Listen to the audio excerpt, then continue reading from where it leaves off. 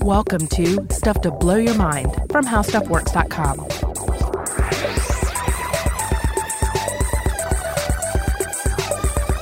Hey, welcome to Stuff to Blow Your Mind. My name is Robert Lamb. And I'm Joe McCormick. And Robert, I want to hit you with a quote. I'm sure you've heard this one a million times before. It's a quote from the American writer Upton Sinclair.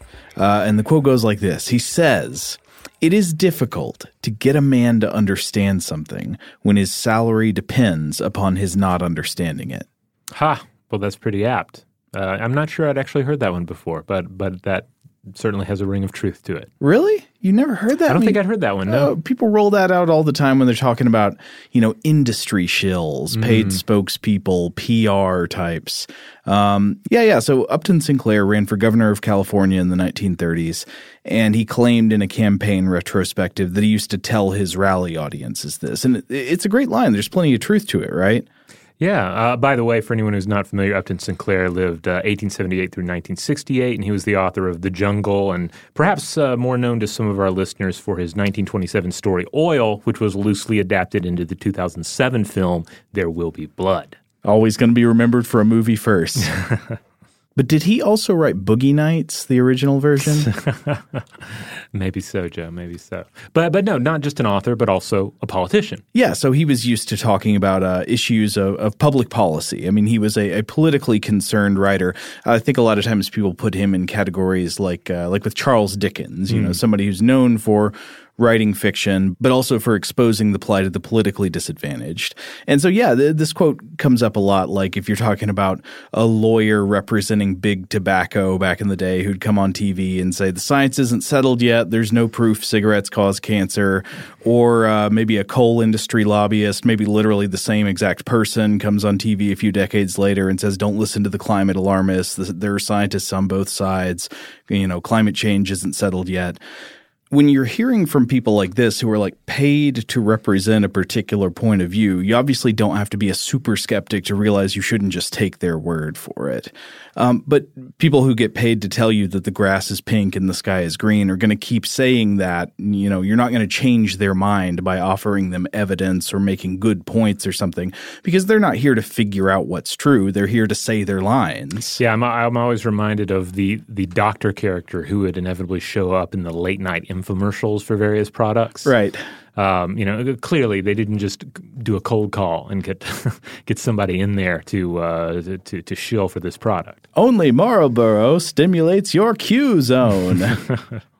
When it comes to people like that, I guess this is kind of a tangent, but when it comes to people who shill for a particular point of view or are spokespeople for some kind of line on TV, I always kind of wonder, do they end up really, truly believing the thing that they're paid to say, or is there some kind of cognitive dissonance in their brain? I don't know what it's like to be in that mind. Yeah, that's a great question, though, because, it's one thing for just an individual to endorse a product, like reading an ad? Yeah, or even saying, hey, I tried out this product. It's really great. You guys should give it a try as well, which obviously we do on the show. But when you get to that level where you have an expert, when you have, say, a medical doctor appearing on an infomercial or appearing even in some sort of governmental body and saying, yes, I stake my reputation on this. I stake my professional expertise.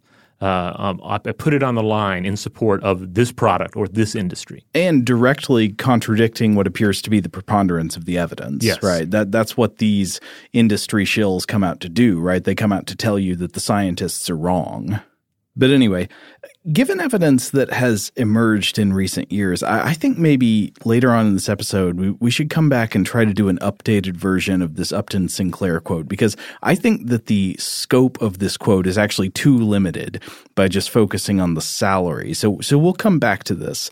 But today we're going to be talking about a form of motivated reasoning called motivated numeracy, and specifically how that relates to the idea of identity protective cognition. And this has come up on the show before. We talked about it in an episode a while back called Science Communication Breakdown. I think that was like a year and a half ago or so. I believe so, yeah. But it was based on when you had gone to the World Science Festival and seen a talk that included the work of the Yale psychologist Dan Kahan, he does a lot of really interesting research about biases and motivated reasoning and the ways in which our brains fail to be rational in one way, sometimes by being sort of subversively rational in another way. Yeah, isn't it interesting how we sometimes seem to outsmart ourselves in these matters? Yeah. So I want to start by thinking about two different kinds of disagreements that come up when people talk about politics. There are obviously lots of different ways people can disagree about politics. Here are two different kinds of currently politically relevant statements. One is somebody who says the government shouldn't have a right to tax my income, right? You might talk to like a libertarian who says that. Mm-hmm. And then here's a different politically relevant statement. Human activity is the primary driver of global climate change. Now, people have political arguments over statements like both of these two all the time, but these are not at all the same kind of statement. One big difference is that the first statement is a statement about values. Like, you can't do a bunch of empirical experiments to determine if it's correct or not that the government should be allowed to tax people. That's just a question about what you believe should be the case, what about values and priorities, and about the priorities of the person making the statement. Right. It's a commentary on how you think, or how one group thinks politics should work, or how government should work, rather. And we shouldn't be confused by the idea of political science. Political science, though a serious field, is a different matter compared to the natural sciences. Well, it's certainly true that with questions about like whether or not you should tax income, you can approach that question from the point of optimizing for certain goals. Like if you specify a goal and you compare different methods of achieving that goal, then you can do that. But like absent all of that kind of framework, right, that's just a statement about values. On the other hand, you've got the human activity is the primary driver of global climate change. That statement is not like that. There simply is a fact of the matter. Either human activity is the primary cause of global climate change or it isn't. And you can do empirical experiments to test this hypothesis. And of course, the answer is that yes, we now know that it is the primary driver of global climate change with like a 90-something% certainty. We really, really strongly know this now. Yeah, this is undoubtedly the scientific consensus. Even though this question is politically controversial, it's not scientifically controversial. And if you doubt this, you actually have the ability to go look up the evidence yourself, especially that's one thing that the internet is great for. You can go read the most recent IPCC report. You can read the thousands of individual studies. You can look at the data and read the climate scientists' own words about how their conclusions are drawn from the data of their experiments. And if you actually do that, I think any reasonable person should be able to conclude, of course, human activity is the primary cause of climate change. And yet, that's not what happens, is it? Questions like this remain politically controversial, with people often judging the answer in a way that aligns with their political identity. Now, speaking of politics, I just want to throw in a quick fact, Lloyd, here about this episode. We were recording this on Election Day. It will be published after Election Day. So, so we don't know what the outcome is going to be. Yeah, so none of this is a commentary on things that have not yet occurred as of this recording. Yeah, and it's not really a commentary on politics per se. It's a commentary on psychology, really, that is going to be at play in people of all political persuasions. Exactly. So I think we should turn to look at the big paper that we're going to be focusing on in this episode. The lead author was Dan Kahan, but the other authors include Ellen Peters, Erica Cantrell-Dawson, and Paul Slovic. And it's called Motivated Numeracy and Enlightened Self-Government, published in Behavioral Public Policy. I think first published in 2013, revised in 2017. And they start off by observing the same kind of thing we've just been talking about, that obviously there are questions where people can argue about their political values, but that politics is also full of these arguments about purely empirical questions, many of which are no longer in fact empirically controversial. Like, is climate change driven by greenhouse gas emissions? The answer is yes, but this is still politically controversial. Other questions like this, that they give a big list of them. One would be like, could we improve public safety by storing nuclear waste deep underground? And that one is a yes as well, I believe. That's one that was brought up in the panel at World Science Festival that Kahan spoke on. Yeah. And that was one that actually seemed to be more divisive. They kind of polled the audience there at the World Science Festival. So, for the most part, a very informed and curious bunch. Right. But even they were not as well informed on this issue as they were on some of these other issues we're talking about here. Yeah. Now, not all of these questions are going to be as settled with as much confidence as other ones are. So, we have a very high confidence now that greenhouse gas emissions are driving climate change. But there could be other questions that are, in theory, empirical, even if we don't have a scientific consensus yet. I honestly don't know where this next question falls in, whether it's more settled or less settled. But other questions would include things like, do gun control measures reduce violent crime or increase it? Does public spending in the aftermath of an economic recession increase the length of the recession or shorten it? And so with some of these questions, we don't always yet know the correct answer, but they are at least empirical. You can do tests and you can gather data and you can find with some degree of confidence that there is a correct answer. It's not just going to be an endless contest of values. Yes, it's in the domain of science, and science can have at it. One of the interesting things about a lot of these questions is that they, for some reason, almost always seem to concern questions or perceptions of risk.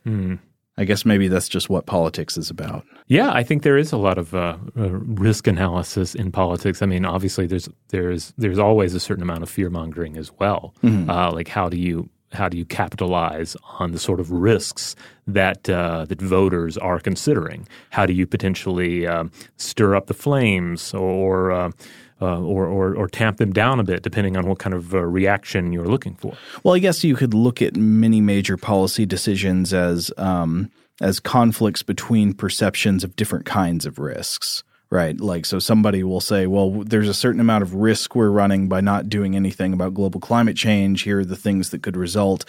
And somebody else says, yes, but if we do something about it, we risk, we risk not making enough money or something. Or perhaps it's, we risk hurting ourselves in the short term. Or what a lot of times it's short-term risk versus long-term risk, immediate risk versus more, elusive risks. Yeah.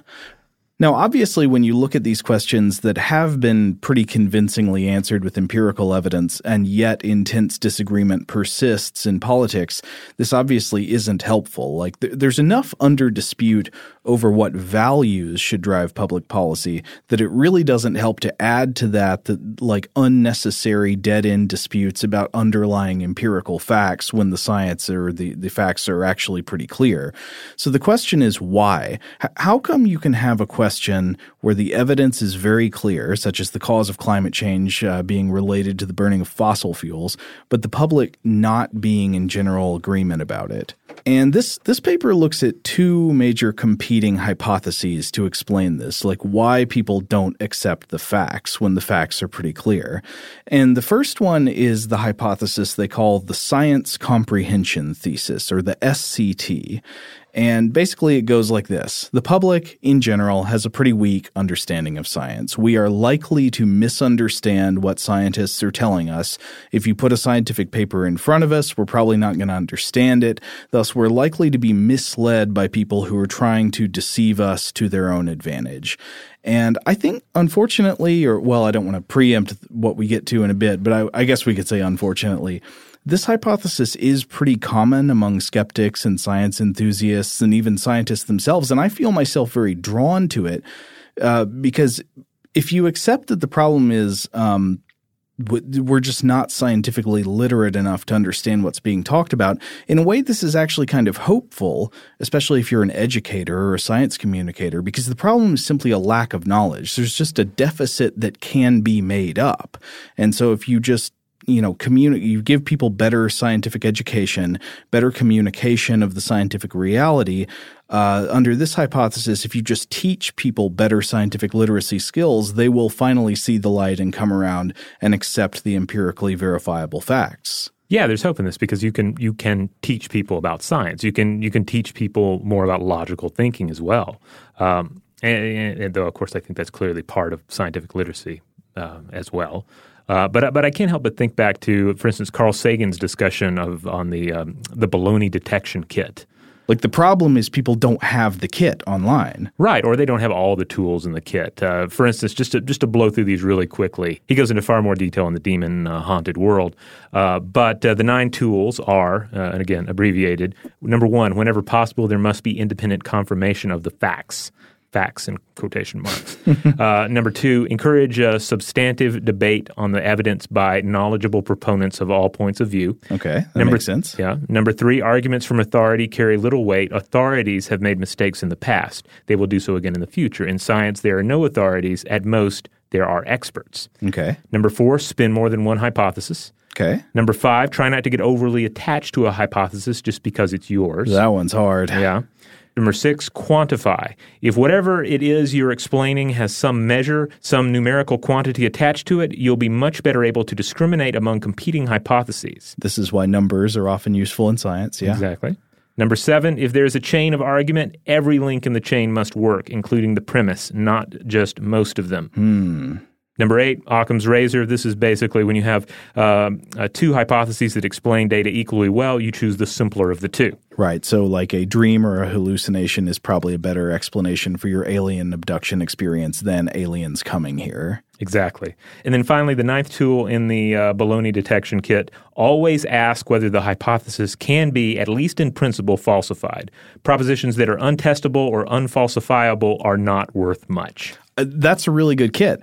And I think Carl Sagan, I don't want to put words in his mouth, but I do think he seems to operate from that kind of hopeful scientific comprehension thesis point of view, at least as best I can tell. It seems like he thinks, the problem with the lack of scientific skepticism among the people is just that they need access to better tools like this. And if we can communicate those tools to them, they can bring them online, and then they'll be more protected against the titular baloney. Yeah, I think so. Now, back to this paper, the authors write that on this hypothesis, on the science comprehension thesis, the lack of comprehension skill causes people to over-rely on what's known as System 1 thinking when judging empirical scientific questions like perceptions of risk. Now, we should mention a little bit about the difference between these concepts of System 1 thinking and System 2 thinking. This is big in the works of people like Daniel Kahneman, who've written about behavioral economics and the psychology of bias and stuff. That's right. It was key to his 2011 book, Thinking Fast and Slow. And we've talked about System 1 thinking and System 2 thinking on the show before, I think. I think so, yeah. The basic explanation here is System 1 thinking is all about fast, automatic, frequent, emotional, stereotypic, and unconscious thinking. This is this is ruled by heuristics, shortcut ways of thinking. When you look at 2 piles of things and want to know how many, which pile has more things in it. If you just judge by, you eyeball it, that's System 1. Right. System 2 thinking would be what? Maybe you count the things in the pile. Right. It is slow, effortful, infrequent, logical, calculating, and conscious. This reminds me a lot of the 2 fear networks that we recently discussed on the show. Oh, yeah, in the Slayer episode. I think. System 2 is all about avoiding the tiger-haunted thickets. While if you rely on System 1, then you're more of a tiger racer, a tiger boxer, or just, I guess, just a straight-up tiger denier. And, both of those systems are necessary, actually, because we don't always have time to do deliberate, slow, logical, calculating, conscious thought. If we did that about every decision we made, we couldn't live. That would be no way to survive. You have to be fast and reactive and unconscious about all kinds of things. And so the question is, how do you choose which types of decisions and scenarios to apply these 2 different thinking schema to? On the science comprehension thesis, I think the idea is that people are relying on System 1 thinking to answer empirical questions about science that are politically relevant, whereas they should be using their System 2 thinking to get through the fast, reactive, stereotypic kind of thinking and come to the correct answer.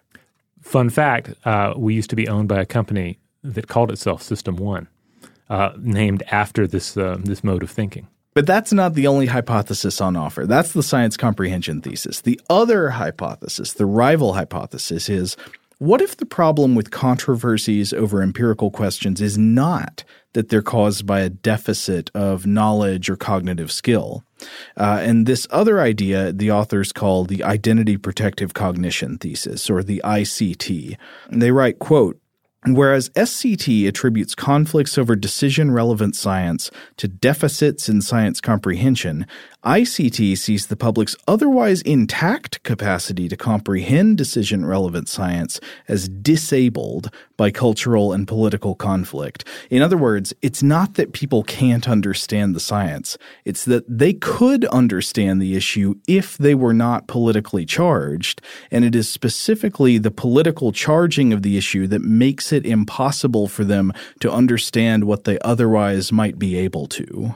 All right, so I have to try and put this into tiger terms. Okay. So it's like having the capabilities to avoid tiger kill zones but refusing to do so for political reasons. Right, yes. All your friends around you maybe are saying like, oh, no, the people who say that the tigers hang out in the jungle are dumb. They are the bad people. Real people, the good people all know that there are no tigers in the jungle, that the tigers are somewhere else. I do admit I love it anytime we can put things in terms of big cat attacks. That always just seems to really help explain a topic. You should know I'm picturing not a real tiger, but Tony the tiger, yet Tony the tiger mauling and killing people. All right, that works for me. Okay, so here's the question. If this hypothesis is correct, why would it be the case that political charging of issues would make us unable to use our normal reasoning faculties? Well, first of all, think about the Upton Sinclair quote. It's difficult to make a person understand something when their salary depends on it.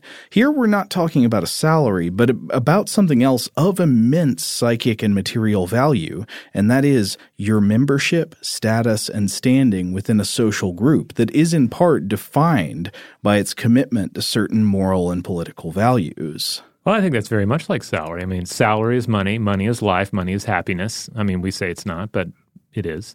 But it is the thing that allows us to eat and live and be in most circumstances. Certainly in the world that we've made and remade for ourselves, and likewise, in a more primal sense, belonging to a group, being part of a group that is survival for the Homo sapiens. Yeah, that is how we have historically and prehistorically managed to live. It's psychically necessary to us. It's necessary for us to have good mental and, in fact, I think in some ways good physical health, to be a member in good standing of a social group and a social network. But if you want to go into our evolutionary history, it is literally materially necessary to be accepted as a member of the in-group. If you're driven out of your hunter-gatherer tribe, things are not looking good for you. You're just waiting to fall into a tiger thicket at that point. Right. And so if all your friends and allies believe one way about any politically charged issue, climate change or gun control or whatever, and you put yourself at huge personal risk by advocating a position that group disagrees with. You could be alienated from your social group. You could lose connections that you depend on for mental health and survival. Thus, you could definitely see identity protective cognition as a kind of mental immune system. It protects the brain from beliefs that could potentially cause you immense harm if you were to express them. The brain detects a belief or an idea that is a threat to your social identity, and it puts up a wall against that belief and doesn't let it in because it could hurt you. And I think we can all relate to this on one level or another. How many times have any of us said, well, I refuse to believe that, or I find that hard to believe? Right.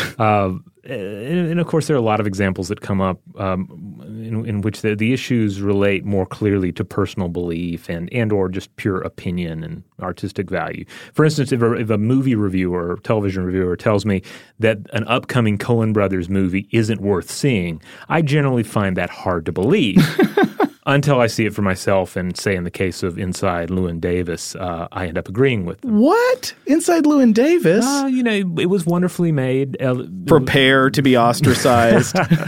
But it was wonderfully made, but it was just not my cup of tea. Oh, I loved it. I love Oscar Isaac. It was, he's such a great singer too. The music in it was wonderful. The music was great. It just did not make me happy. Well, or make me sad in an interesting way. You know what? I also value. I will do my best not to fully alienate you and throw you out into the cold over this.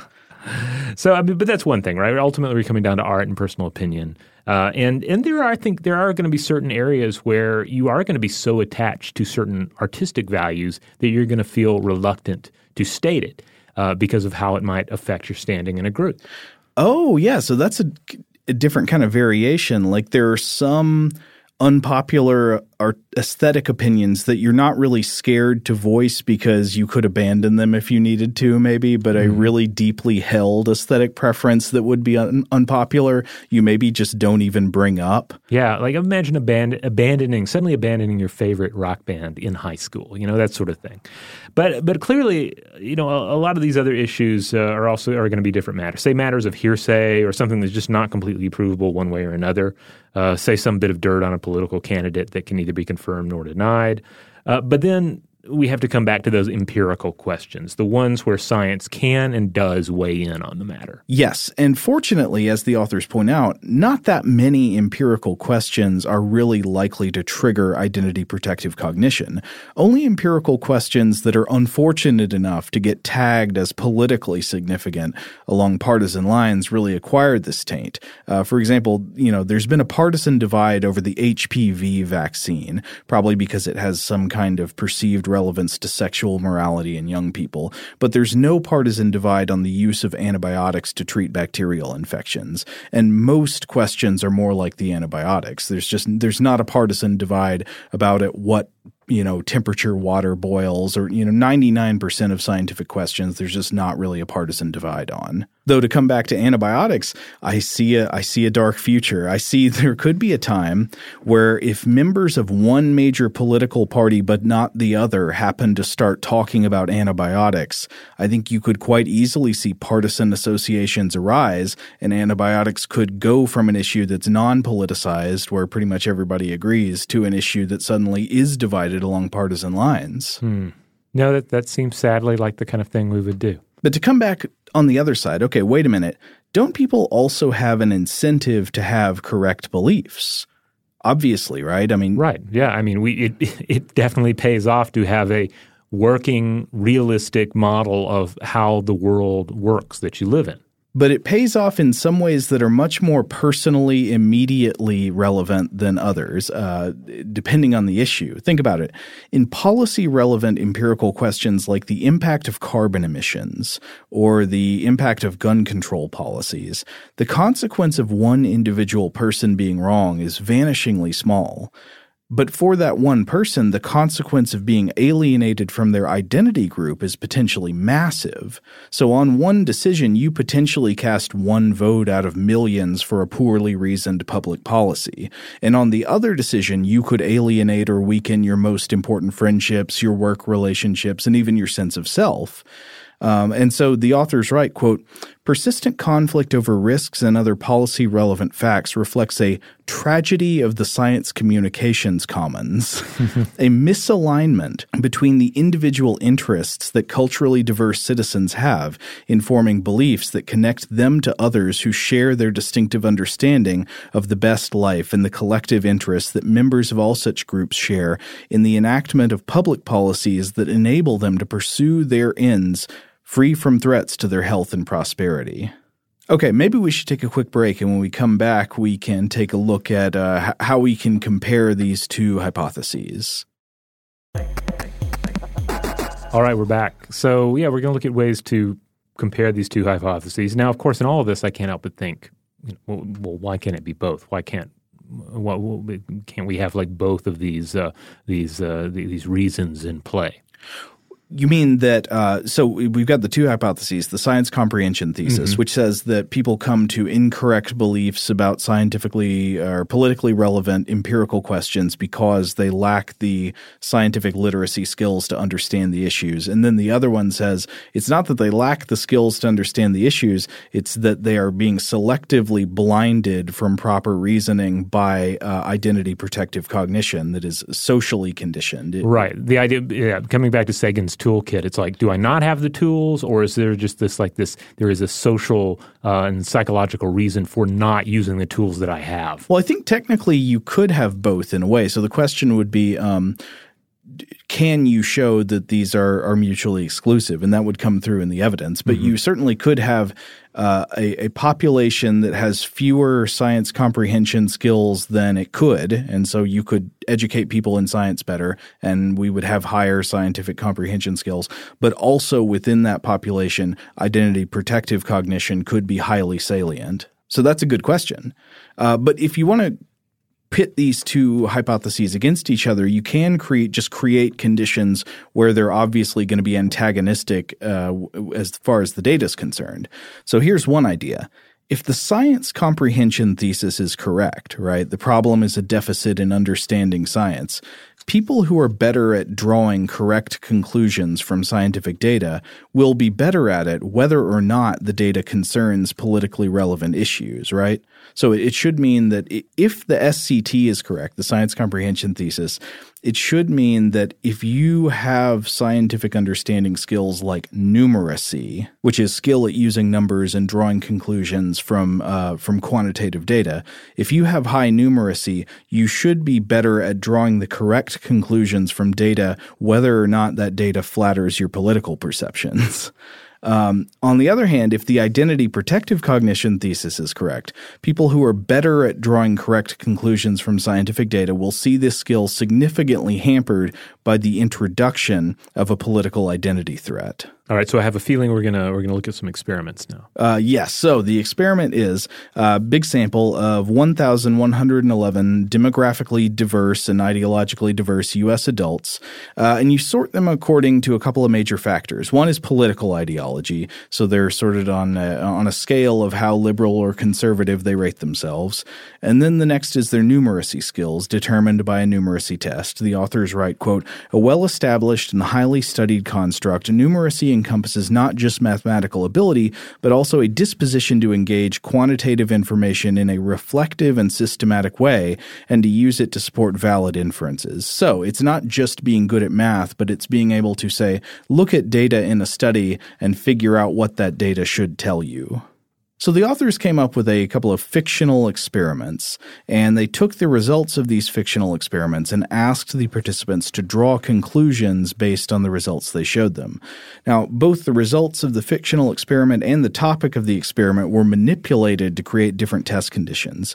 So the same results were offered in the context of either being about, quote, the effectiveness of a new skin rash treatment or, quote, the effectiveness of a ban on carrying concealed weapons in public. One of those is going to be more controversial than the other. Right. So what they're saying is they expect that the skin rash treatment is not going to have any partisan significance unless, I don't know, major Republicans or Democrats start talking about skin rashes a lot. But at this point, it was not politically relevant. The other is, of course, being about guns, which is one of the most highly charged, politically charged topics where people break down along partisan lines.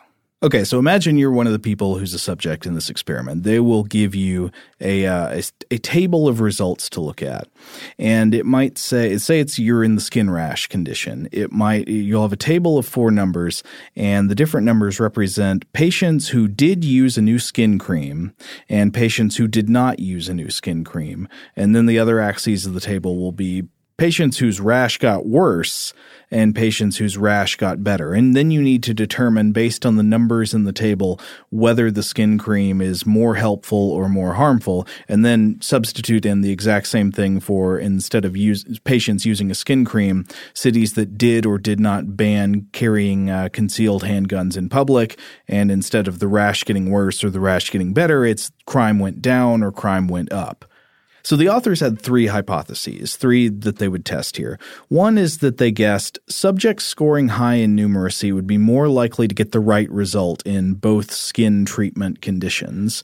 And this is pretty straightforward. Basically, they're saying people who have higher numeracy skills are more likely to use deliberate System 2 thinking to work out the covariance between the results and draw the correct conclusions. They're more likely to get the skin rash thing right. Hypothesis 2 is based on the science comprehension thesis. So if the science comprehension thesis is correct, they predict that subjects scoring higher in numeracy, quote, would be more likely to construe the data correctly, not only when it was consistent with their ideological predispositions, but also when it was inconsistent with them, and thus they were likely to display less ideological polarization than subjects lower in numeracy. In other words, on the science comprehension thesis, if you're better at understanding quantitative science, your interpretation of the results of the gun ban thing should be less affected by political bias. And then finally, they have a third hypothesis based on the identity protective cognition thesis. Quote, ideological polarization in the gun ban conditions should be most extreme among those highest in numeracy. Under this hypothesis, people high in numeracy are not immune from identity protective cognition and will, like everyone else, always seek ways to affirm their existing political beliefs. But using their numeracy skills, they can use System 2 thinking to draw correct but counterintuitive inferences from the data when it flatters their beliefs, but detect that they should skip this and use quick heuristics to arrive at the wrong answer when that flatters their beliefs. Oh, wow. So, quote, if high numeracy subjects use their special cognitive advantage selectively, only when doing so generates an ideologically congenial answer but not otherwise, they'll end up even more polarized than their low numeracy counterparts. And so here we get to the results. So first thing worth noting is that detecting covariance is difficult if you're not experienced in it. So across all test conditions, most people got the answers wrong. All test conditions combined, 59% of subjects supplied the incorrect answer. And this is probably because if you just look at the numbers and use a quick heuristic or System 1 thinking, you're likely to draw the opposite of the correct conclusion. You'd actually have to do the math and compare some ratios to come up with the correct answer. But the results found Hypothesis 1, which was that if you're high in numeracy, you've got a better chance of getting the skin rash results correct. That was supported by the data. The better you are at numeracy, the more likely you are to draw correct inferences from politically neutral data, though most people were not very good at this. Hypothesis 2, which would be consistent with the scientific comprehension thesis that people high in numeracy will show less polarization on the gun ban condition. This was not supported by the data. Conversely, Hypothesis 3 was supported by the data, and that one was that people with high numeracy skills will show even more ideologically polarized judgments about the results in the gun ban condition. And so what the authors conclude is that high numeracy partisans use their skills selectively. When a laborious System 2 calculation will yield results that are flattering to your political point of view, you'll do it. But when it threatens your point of view, you'll skip it. You'll skip System 2 reasoning and just draw incorrect heuristic conclusions. And so a few takeaways here I think we should think about while we're discussing this. One is that I should stress this study doesn't show that science education and science communication efforts are pointless or bad or anything like that. Science comprehension skills, including numeracy, are crucial for answering all kinds of questions accurately when a System 1 heuristic model would cause you to come to the wrong conclusion. So it's kind of the baseline, right? You've got to have scientific comprehension skills, but if these results are valid, what they do show is that science comprehension skills are not necessarily a protection against getting politically charged science questions wrong, because the brain uses its science comprehension skills selectively. It's more likely to bring out the big guns if they will help it protect its identity, and it's more likely to surrender to heuristic thinking if that's what protects your identity. Another way of putting it, political identity can make you selectively bad at math even if you're normally good at math. And so in this, this is where we get into some of these areas where we see, say, an individual that has a scientific background or PhD or what have you, that you see showing up on the side of, say, climate change deniers, or even something more ridiculous, like a flat Earth belief system. Yeah, I almost never see it with flat Earth beliefs, but you do see it with climate change. Oh, yes, most definitely. What you notice with climate change is that, sometimes people will come up with lists of scientists who don't agree with the consensus on climate change, and usually almost none of them work in fields relevant to climate change. Mm-hmm. They're not like climate scientists. I'm not saying there are no climate scientists that disagree, but there are almost none. Right. They tend to be somebody, like one example that often comes up, and I honestly can't remember to what extent his disagreement is with it, but say Freeman Dyson is an individual of note who has, at least at times, cast some doubt in the area. But as brilliant as Freeman Dyson is and was, he's not a climate scientist. Right. It tends to be people commenting outside their area of expertise. And yet they still have the aura of credibility because it's like, well, these are smart people. They're scientists, right? So, you'll see a list of scientists who don't accept the consensus on climate change, and they might be like petroleum engineers and stuff like that, Right. So it's like not like petroleum engineers aren't smart. I mean, I'm sure all these people are very smart people, but it's just that having scientific comprehension skills does not protect you against arriving at malinformed, bad conclusions that support your identity. Now, of course, one of the tools in Sagan's toolkit had to do with replication. Yes. So that's always a big question. And in fact, I found one thing that I wanted to explore real quickly. If you follow psychology research and you saw something about motivated numeracy failing replication in a recent study, I think that's probably a reference to a conference paper draft presented in 2017 that claimed as part of its findings to fail to replicate the motivated numeracy effect.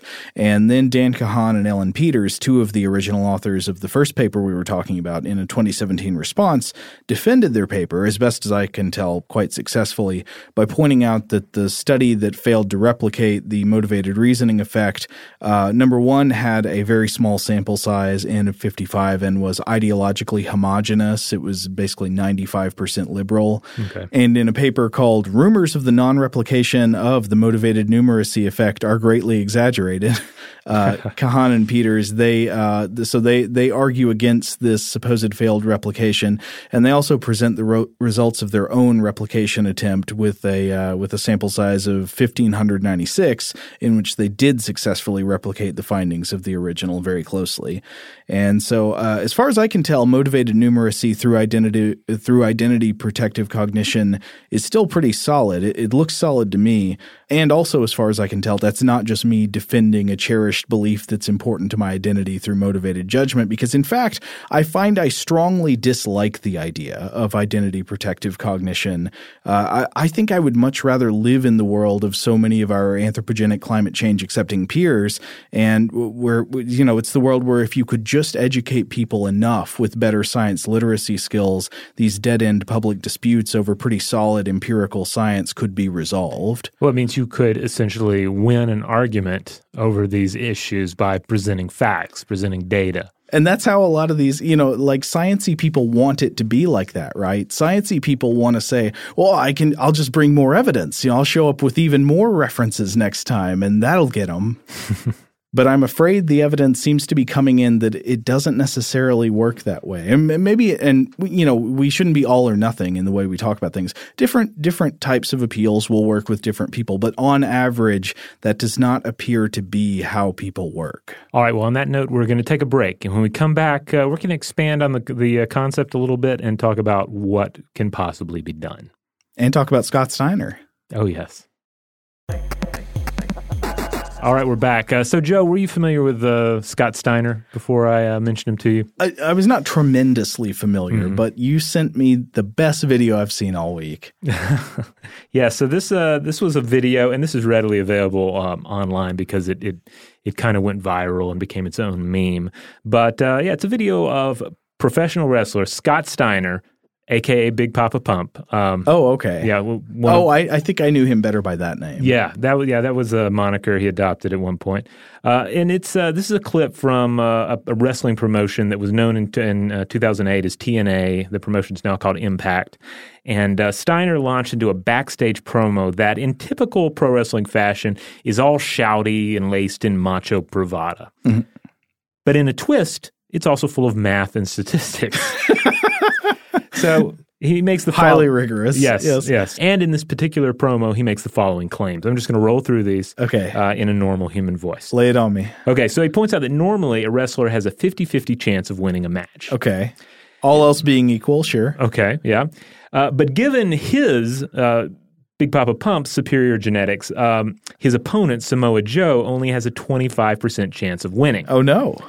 But it's a three-way match as well, and it involves Kurt Angle. So each participant here has a 33.33% chance of winning. But since Kurt Angle, according to Steiner, knows that he cannot win, he won't try. So Steiner presses the following point. Quote, so Samoa Joe, you take your 33 1/3 chance minus my 25% chance, and you have an 8 1/3 chance of winning at Sacrifice. Sacrifice being the name of the pro wrestling event. But when you take my 75% chance of winning, if we were to go one-on-one and then add 66 2/3%, I got 141 2/3 chance of winning at Sacrifice. See, Samoa Joe, the numbers don't lie, and they spell disaster for you at Sacrifice. Did you watch Sacrifice? Were you there?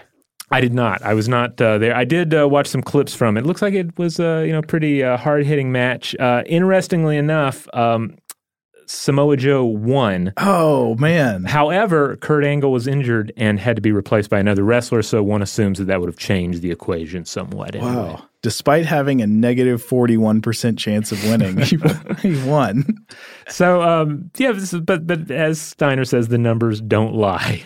Or do they? Is this admittedly ridiculous example? Is this Scott Steiner falling prey to a lack of understanding regarding numeracy, or is it motivated numeracy? Is he just so highly motivated by his dislike of Samoa Joe and his belief in his own superior genetics that he just so readily mishandles them? It might be a better example of a mathematical incarnation of the Dunning-Kruger effect. I'm not sure, but this is where you believe that you have more fluency in a particular area than you actually do. Yes, we should get into it one time, the Dunning-Kruger effect, because I know there is a more nuanced understanding of it than you usually see when it's deployed in the media and stuff. But the basic idea is that with the Dunning-Kruger effect, if you are not very good within a skill set or within a knowledge domain, you also lack the metacognitive capacities to understand what would make somebody good at it. Thus, you fail to grasp your own shortcomings. And thus, people who are very low-skilled or very low knowledge in a certain domain tend to vastly overestimate their skills or their knowledge because they can't know what they don't know. All right. Well, I realize that this example was maybe more entertaining than helpful. Still, my only opportunity to really work Scott Steiner into an episode. Come on, we've been plowing through a psychology paper. We got to have a little wrestling to lighten the load. All right. Well, now that we've lightened the load, let's come back to like the big remaining question. If motivated numeracy is the key thing that's happening here, if this is the enemy, the threat, then how do we deal with it? Yeah, like what can be done? And so one thing I would take away from this research is that good science education and science communication are necessary but not sufficient. Necessary but not sufficient to produce a correctly informed citizenry. You can't have people making good judgments without understanding the facts, but the better they understand the facts, the more they'll use their understanding to support their identity-derived point of view. So Kahan and others propose that the way to beat motivated reasoning is not necessarily to improve the reasoning, but to remove the motivation. To remove the motivation. I like that. That reminds me so much of Krishna's words to Arjuna in the Hindu epic, the Bhagavad Gita. Oh, yeah? Yeah. If I may, I'd like to read, because having come from the quoting Scott Steiner, I obviously want to move on to the Gita. To other high literature. Yes. So these are the words of Krishna. That man alone is wise who keeps the mastery of himself. If one ponders on objects of the sense, there springs attraction. From attraction grows desire. Desire flames to fierce passion. Passion breeds recklessness. Then the memory, all betrayed, lets noble purpose go and saps the mind, till purpose, mind, and man are all undone. But if one deals with objects of the sense, not loving and not hating, making them serve his free soul, which rests serenely, Lord, lo, such a man comes to tranquility. And out of that tranquility shall rise the end and healing of his earthly pains, since the will governed sets the soul at peace. Oh, I'd say the will governed is much easier said than done, isn't it? Oh, yeah. I mean, that's why clearly we're still struggling with it. And, and I don't want to, obviously this is a work of immense literary significance and deep philosophy. But yeah, this idea of acting without passion seems to line up reasonably well with this idea of tackling various innumerable problems without bringing in this political motivation. Yeah, though, of course, it seems very unfortunate that I think a lot of this motivation comes in unconsciously, right? Because, I mean, I guess we haven't really addressed this so far, but you have to assume that people are not generally, and you probably know from your own experience, at least if it's like mine, they're not generally thinking like, okay, how should I trick myself right now to come to the wrong conclusion because it would be socially acceptable?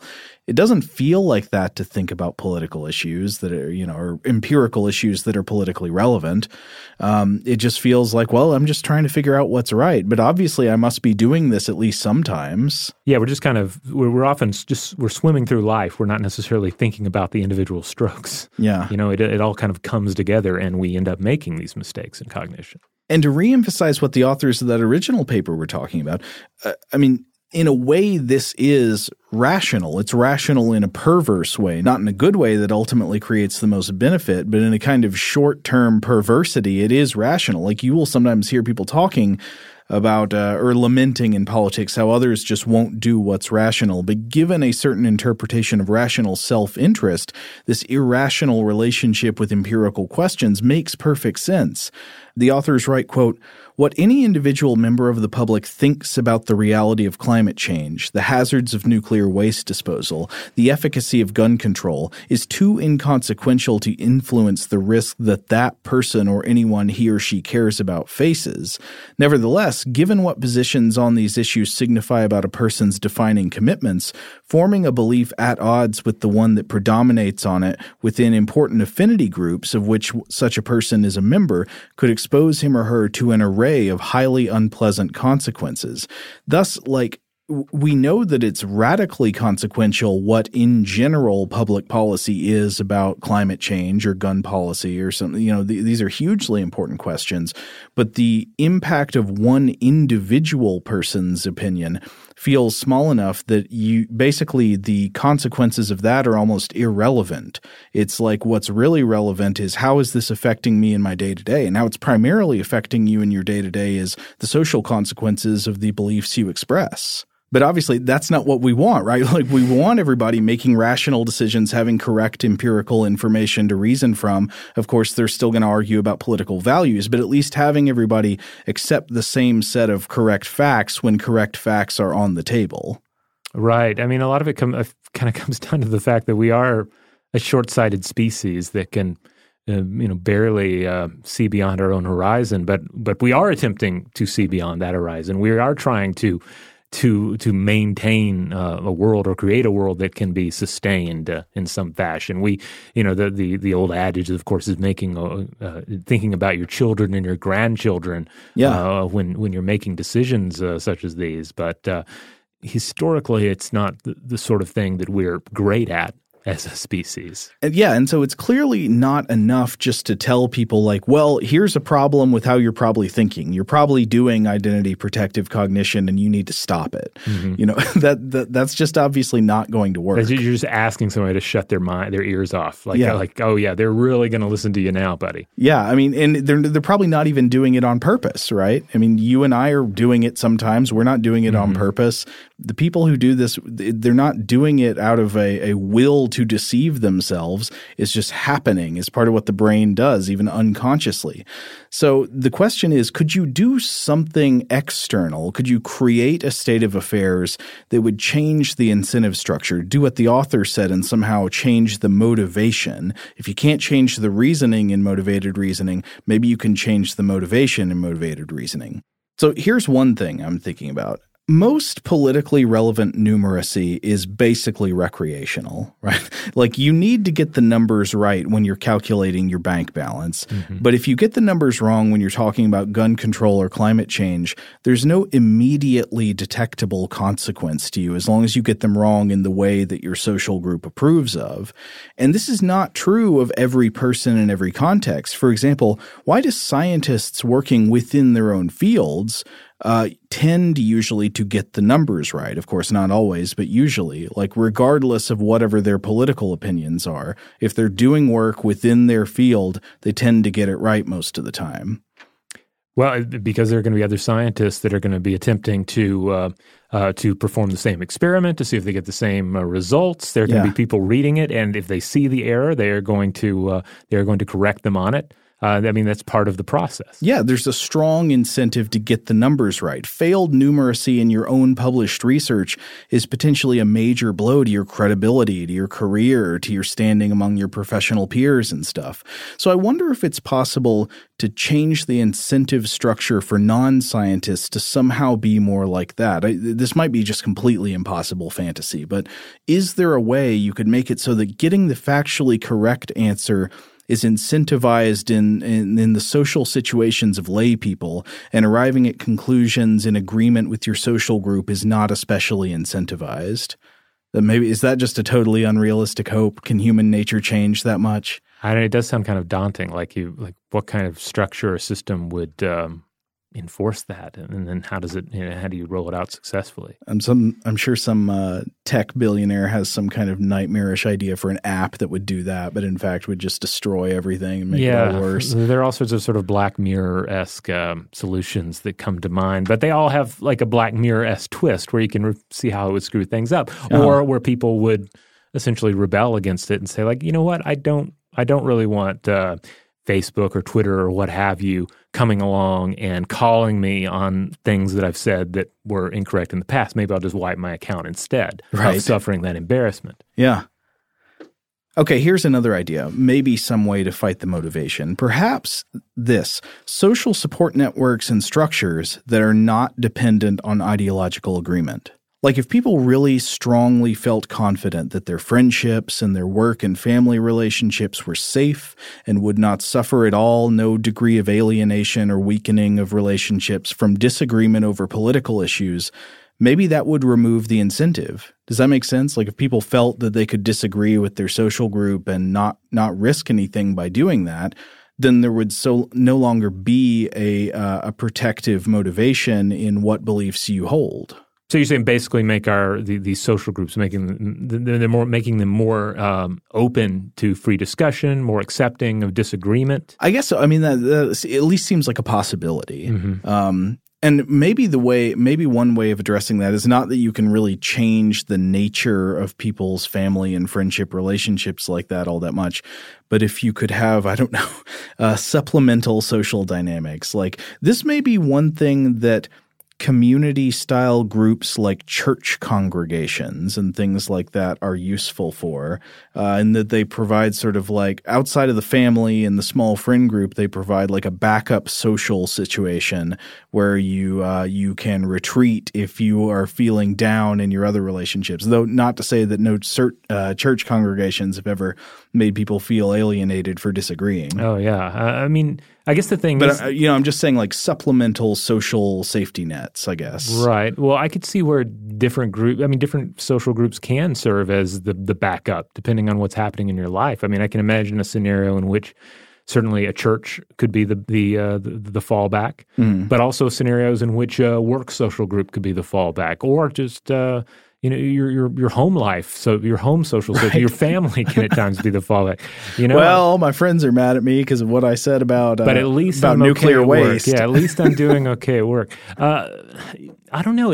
One of the ideas that comes to mind here is like you'd almost want to have like just social groups that are more adherent to scientific consensus. I hate to come back to that, but because ultimately, if that is not present in one of these social structures, I mean, there's going to be a high possibility that some other factor is going to be more pressing in the worldview.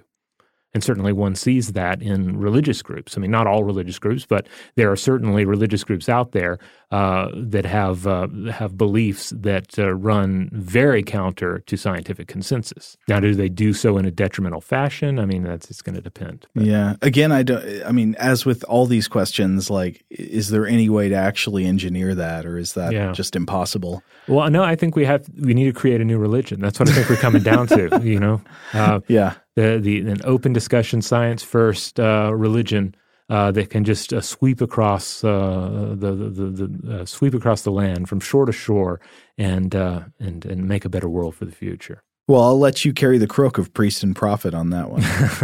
Okay, here's maybe one more way. Basically, I'm just offering different ways you could approach the motivation problem. I don't know of any specifics that you could create, but here's another way of approaching it.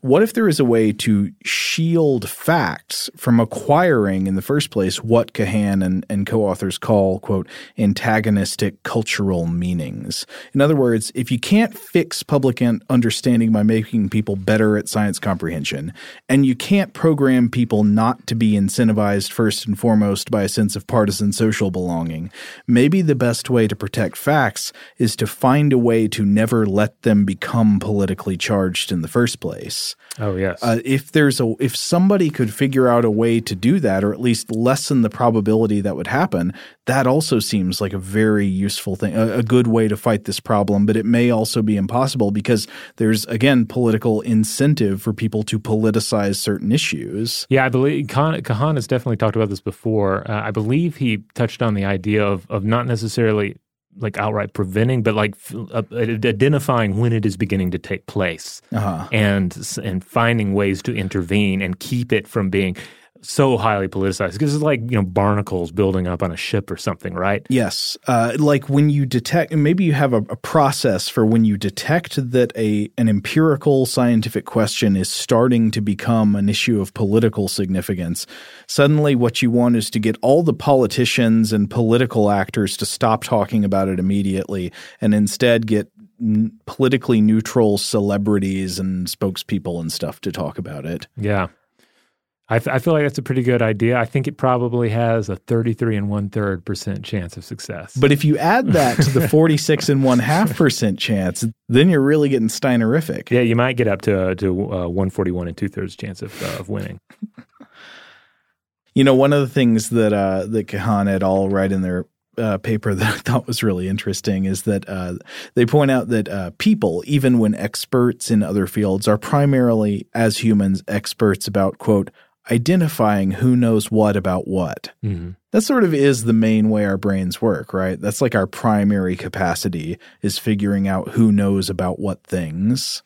Right. Yeah. I mean, to come back to Sagan's point of view, it should be certainly less about trying to figure out who's the authority and just looking at who is at best an expert in a given field and being able to sort of weigh what they're saying and why they're saying it. But oftentimes we use this capacity of looking at who knows what about what, not to figure out who has the real who's got the best expertise to offer. But it's who with the best expertise is saying what I want to hear said. Exactly, yes. Who is saying what I want to hear said or what my social group believes in the best way, so I can say it the same way. Anyway, you geniuses out there who can think of more specific and possibly effective ways to undercut the motivation part of motivated reasoning and in politically relevant empirical questions, let us know. What are those ideas you have? Indeed, this is one of those areas where this hypothesis is so new. I don't even think we probably have the science fiction to level at it. Yeah. So you, the listener, will be creating the science fiction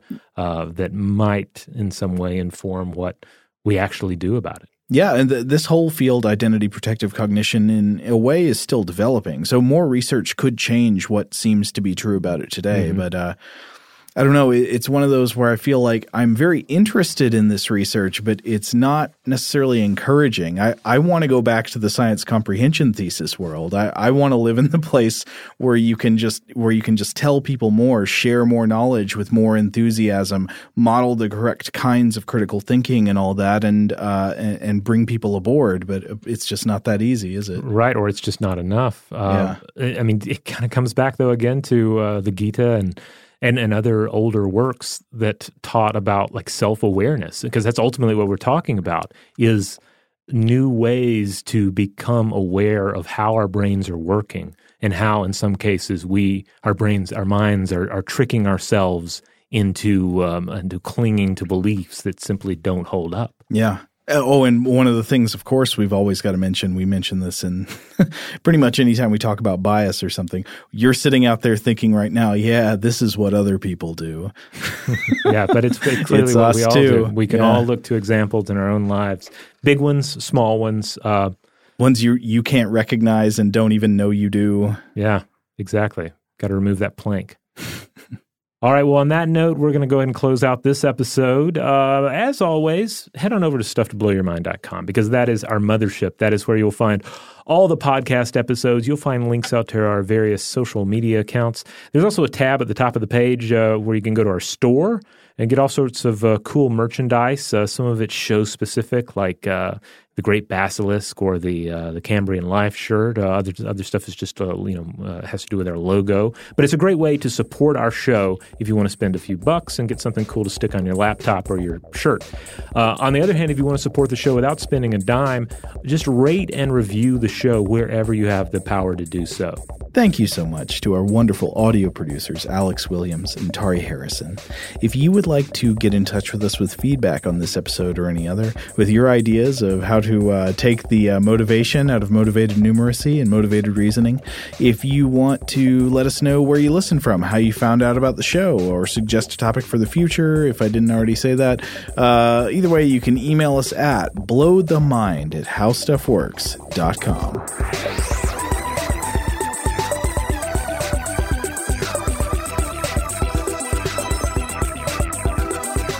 For more on this and thousands of other topics, visit howstuffworks.com.